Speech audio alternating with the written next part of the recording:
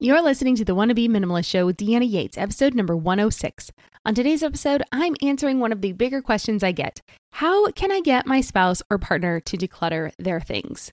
If you live with a significant other, roommate, kids, or parents that are not on the same page as you when it comes to decluttering and minimalism, well, stay tuned for some proven tips to help them start to declutter.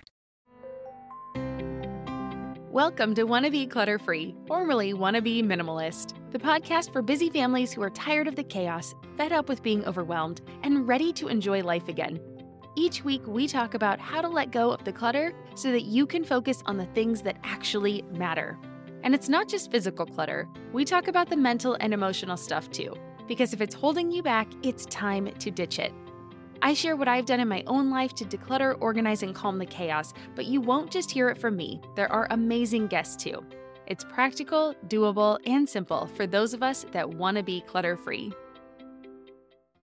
Well, hello, my wannabe minimalist friend, and welcome back to the show. If this is your first time here, I hope you know that I am thrilled to have you. There are a lot of things vying for your time and attention, and I am honored that you choose to spend some of your time with me. Today's topic is one that I get all the time. How do I help my partner, my spouse, significant other to declutter their stuff? This is a tricky one. And if you're like me, well, when you've made up your mind to do something, you want everyone to be on board with you and you want them to be excited to do it. And you're just ready to go. But it's not that easy. And I want you to know that it wasn't that easy in my home either. Yes, my husband does have a lot less stuff than most people, but he would probably never label himself as a minimalist. If it was not for me, he would keep more stuff. But I don't think that there's anything he's gotten rid of that he's really regretted. I'll see if I can ask him before I put this episode live so that I can tell you by the end. But before we jump into it, I want to say a huge thank you. Huge.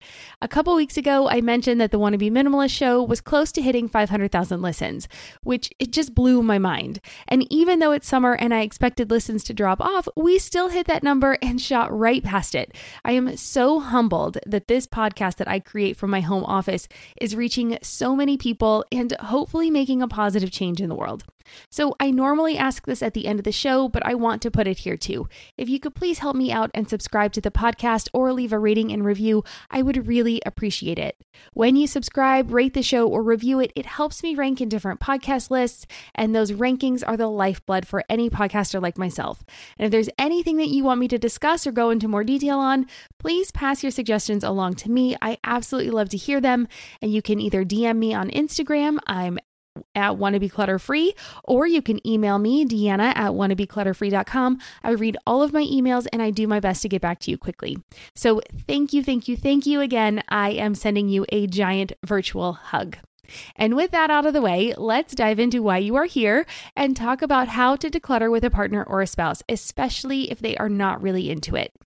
Now, as I went to record this, I realized that you, as the regular listener to this show, might want to share this with your partner, because sometimes it's easier when we have another, something to lean on, something to say, I listened to this and I found it really helpful. And so with that in mind, I am going to do my best to speak to both of you so that you can, actually just invite your partner to listen to this. And I'm hoping that it can be helpful for you to both understand where you're coming from.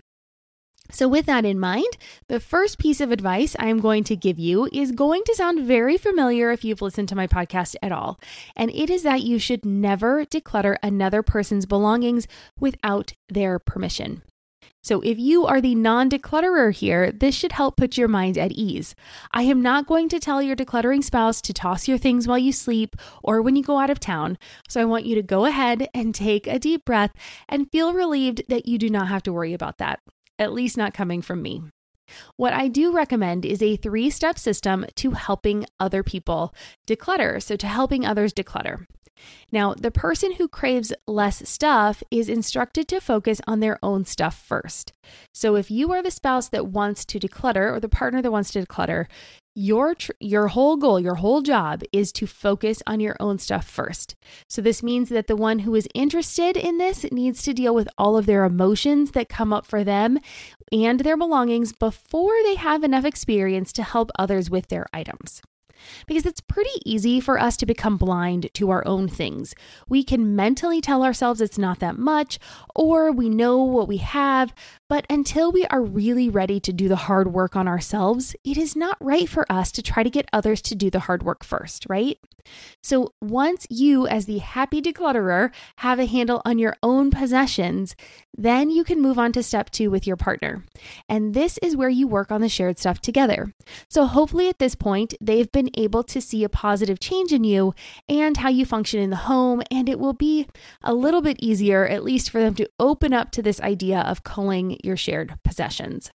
So if that second step has been successful, then you can move on to the third step, which is to offer to help them to declutter their belongings. Now, this may take a while. It might take you a while to get through step 1 and then step 2 and then finally get to step 3. Once you get to step 3, they might resist. And so if they do, you're going to need to back off and then try again at a later time. The rest of the tips that I shared today will help when we get to this third step in the process, okay? So now that we know the process for decluttering our own belongings and then asking our partners to join us, I want to remind everyone that the language we use and how we approach decluttering can make a big difference. So we want to remember to be as positive as possible. So instead of coming at it from the perspective of what do you want to get rid of? What of these things am I ready to let go of? Which of these things do I want to get out of my house? Why do I have these things? And thinking about it in a critical way, I want you to look at it from the point of view as what do I or we or you want to keep? What would help us live the life that we want to be living now and in the future? This is really important because it helps us get over this idea of letting something go, especially parts of our past. If we are holding on to something because it has fond memories for us or, we feel guilty letting go of it, well, this kind of can sidestep that a little bit because it might not be helping you lead the life that you want to be living, or it might not help you become the person you want to be. And so if we can just think about what are the things I want to keep in my life, it makes it a little bit easier to kind of let go of those things that are holding us back. And so I want us to look forward. I want us to enjoy living our daily lives, and I want us to be able to live them to the fullest. And that is where decluttering for me comes from. It comes from this place of, are there things that I can surround myself with now that help me live that better life? Okay. So the next thing I want to talk about are the 2 zones that every home needs. And these are even more important when you have one partner that wants to declutter and live more minimalistically and another partner who loves stuff and will continue to bring more and more things into the home. Okay, I heard about these terms first from Ronald Banks, and I will link to his YouTube channel in the show notes.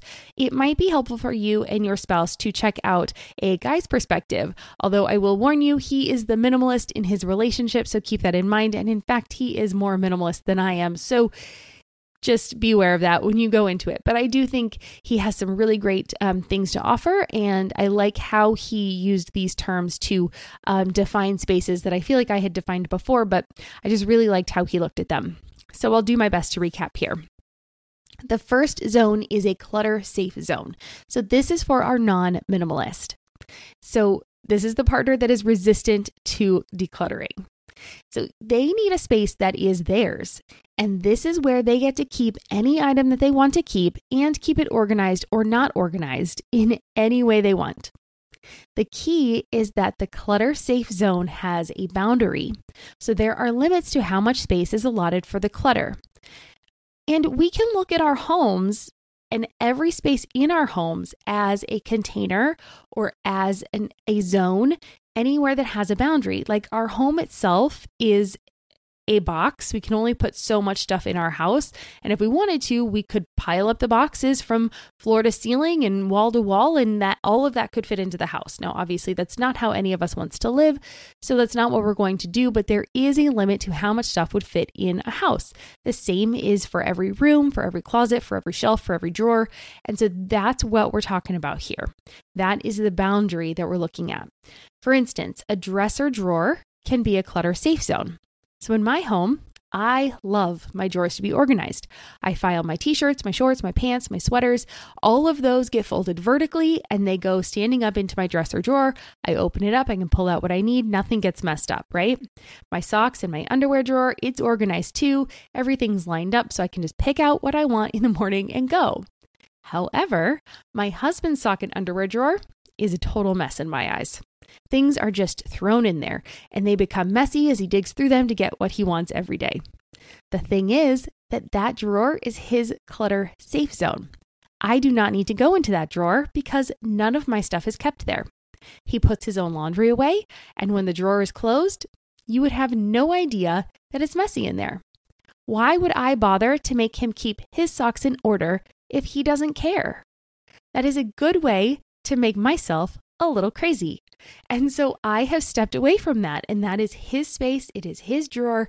I don't care how he keeps it. And he doesn't have to worry about me thinking it's messed up, right? So it's so much easier when we each have our own defined spaces. We will be right back. And now back to the show. So, my pro declutter listeners, I suggest giving your non-decluttering partner spaces like this and then letting go of it. When stuff starts to overflow out of these clutter safe zones, that's when it's time to remind your partner of the agreement and that they are in charge of decluttering the overflow. So you may recognize this part as my capsule method, also known as the container method. The second zone that every home needs is a clutter-free zone. So this is more for our minimalist or our declutter happy partner. They need a place that is theirs too, and this is where they can have that open space and keep their items organized in any way they want. So for our non-minimalist partner, it's super important that you respect this space. Just because a shelf might look empty to you, it does not mean that it needs to be filled. If it's part of your partner's clutter-free space, then they get to keep it that way. So this type of separation works really well in the bedroom closet or in dresser drawers, but can also work in shared spaces. So in the entryway, for example, maybe there's a bin or a tray to put items on when you come home. That can be the clutter safe zone, while the rest of the entry table can be the clutter free zone. Same thing goes for the kitchen counter or the dining table. So discussing these zones can be very helpful to get both partners on the same page and working together in the home instead of working against each other. And that brings me to my next point, and it is to point out that nagging never works. So instead of nagging, here are a few things that you can do. 1, offer help, but never criticize. Be there to hold things up, but do not second guess their decisions. So if they want to keep something, okay. If they're ready to let go of something, okay. Be there to assist, but not direct. Another thing you can do, sometimes partners, they're on board with the decluttering or letting things go, but they're just not interested in doing the work. Now, when this is the case, you can do a couple things. You can either ask for a 10 minutes of decision making, set the timer and then sort through one category at a time. You can do like t-shirts or a specific drawer or a shelf, and then stop when the timer goes off and do 10 minutes another day. Sometimes it's just that idea of just having so much to do, it gets overwhelming and nobody wants to continue with that. So maybe this would work for you. Another thing you can do is to put things in a box that you think they no longer want. You are not getting rid of the box. You are just putting them in a box. And then you're going to go to them and you're going to ask them to go through it and then pull out anything they want to keep. Again, we're going from the positive. So here are some things. Anything in here you want to keep? If not, we can go ahead and declutter it. I want you to keep the box small or not fill it up all the way. Maybe 10, 20 items in it so that they can go through them quickly and then return the items they want to keep. And then you can pop that box into your car and then you can drop it off at the donation center next time you're out. This makes it easier for your partner because if they freeze up when they're faced with too many decisions or they're afraid of a full day of decluttering, this can really help them make progress. Yes, it is slow, but it is progress. And another thing you can do is to use gift-giving holidays as a way for them to gift you what you really want. And that is a home with less clutter. So instead of a gift, you can ask your partner to please declutter as your present. Okay? So those are some ways that you can, get your partner on board instead of nagging. And you can get them on board with doing some of the decluttering if they just don't want to do the work, but they're not so attached to their stuff. And the final tip I want to leave you with today for how to get your partner to declutter is to look at things through their eyes. And I want to stress that this works for both partners. For those of you who do not want to declutter, I want you to think about how having a clean home is really important for your partner. And, it makes them feel better when they're in their space. And because we love them, we want to make them happy too. But I am really going to be talking to the partner that wants to declutter. And so let's just take a minute and look at that. It goes back to the very beginning where you have to declutter your own stuff first. And I recently finished a book called Loving What Is by Katie Byron. And in it, she actually discusses decluttering or tidying up a home when your family doesn't pick up. In the book, she says that the problem of a clean home is a problem for the person who wants the clean home, and they need to be the one to fix it. So she talks about in her own life how she was upset that her kids would leave dirty socks around the house, and it would just infuriate her. She tried yelling at them, but it didn't fix the problem. And in the end, she realized that if she wanted the socks picked up, well, why not just do it herself? This helped relieve her anger because the house was cleaner and it made it easier for her to continue cleaning up, which made the home cleaner and made her even happier. And then her kids noticed that she was happier. She wasn't yelling at them all the time, and they wanted to show their appreciation, so they actually started to help out more too. Now, I'm not saying that your home and the attitudes in it will magically change, but we are only in control of ourselves. So you can talk to your partner and tell them how a clean home makes you feel or how a dirty home makes you feel. And I highly recommend you at least have that conversation. But in addition to that, perhaps it's best to do what you can to tweak your expectation. One way you can do this without having to completely cave in and do everything yourself is to work with how your family lives and create clutter hubs. For instance, look around your home and determine where the drop zones are. These are the random places in the home where items tend to collect or get placed by default. Then place baskets in these clutter hubs or other solutions that will help keep the clutter at bay. So maybe it's the basket on the entry table so that the sunglasses, wallets, and the keys end up here as opposed to them ending up on the kitchen counter. Or maybe it's the chair that's in the bedroom that has become a laundry holder for things that have been worn, but they can be worn again. They're not quite dirty enough, but you don't want to put them back with your clean clothes, Well, consider putting a basket or a series of hooks here so that these clothes don't end up on the chair or on the floor and they're out of the way. Another clutter hub idea is the incoming papers. So maybe you have an inbox for those and then you sort through them on a regular basis, like every week or every month. And for our non-decluttering partners out there, please see how you can work with your spouse to identify these clutter hubs and then use better solutions to make daily life work better for the both of you. You are in this together and you are partners. Remember, you cannot make a person change. It's much better to change ourselves, work with our quirks and theirs, and then remind yourself of the things that you love about them, because I know that there are many things and many reasons why you love your partner. You were drawn to them in the first place. And so let's just appreciate who we have and work together so that we can make each other happier. Oh, and I almost forgot. I asked my husband about decluttering, and here is our conversation. It was completely unscripted, and I just sprang it on him. So thanks to him for being such a great sport. All right, here you go. Actually, can I ask you my question that I wanted to ask you earlier? Sure. Okay. Is there anything you've decluttered that you really regret decluttering? Are you recording me right now? I am.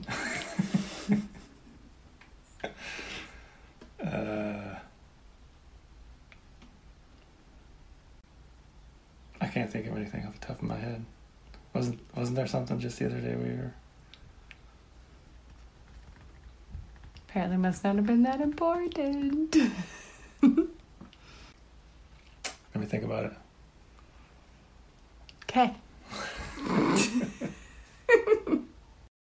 And even after a few hours of thinking about it, we could not remember the item we thought about having decluttered in the past. It just goes to show you that as humans, we adapt to our surroundings, so we don't need to be so afraid of change. And with that, I want to turn it to you. Did you share this episode with your partner or your spouse? Well, how did it go? Come on over to the Wannabe Minimalist family group on Facebook and share. I cannot wait to hear all about it. And if you like this episode or found any episode helpful, please help me out and subscribe to the podcast and leave a rating and review. I would really appreciate it.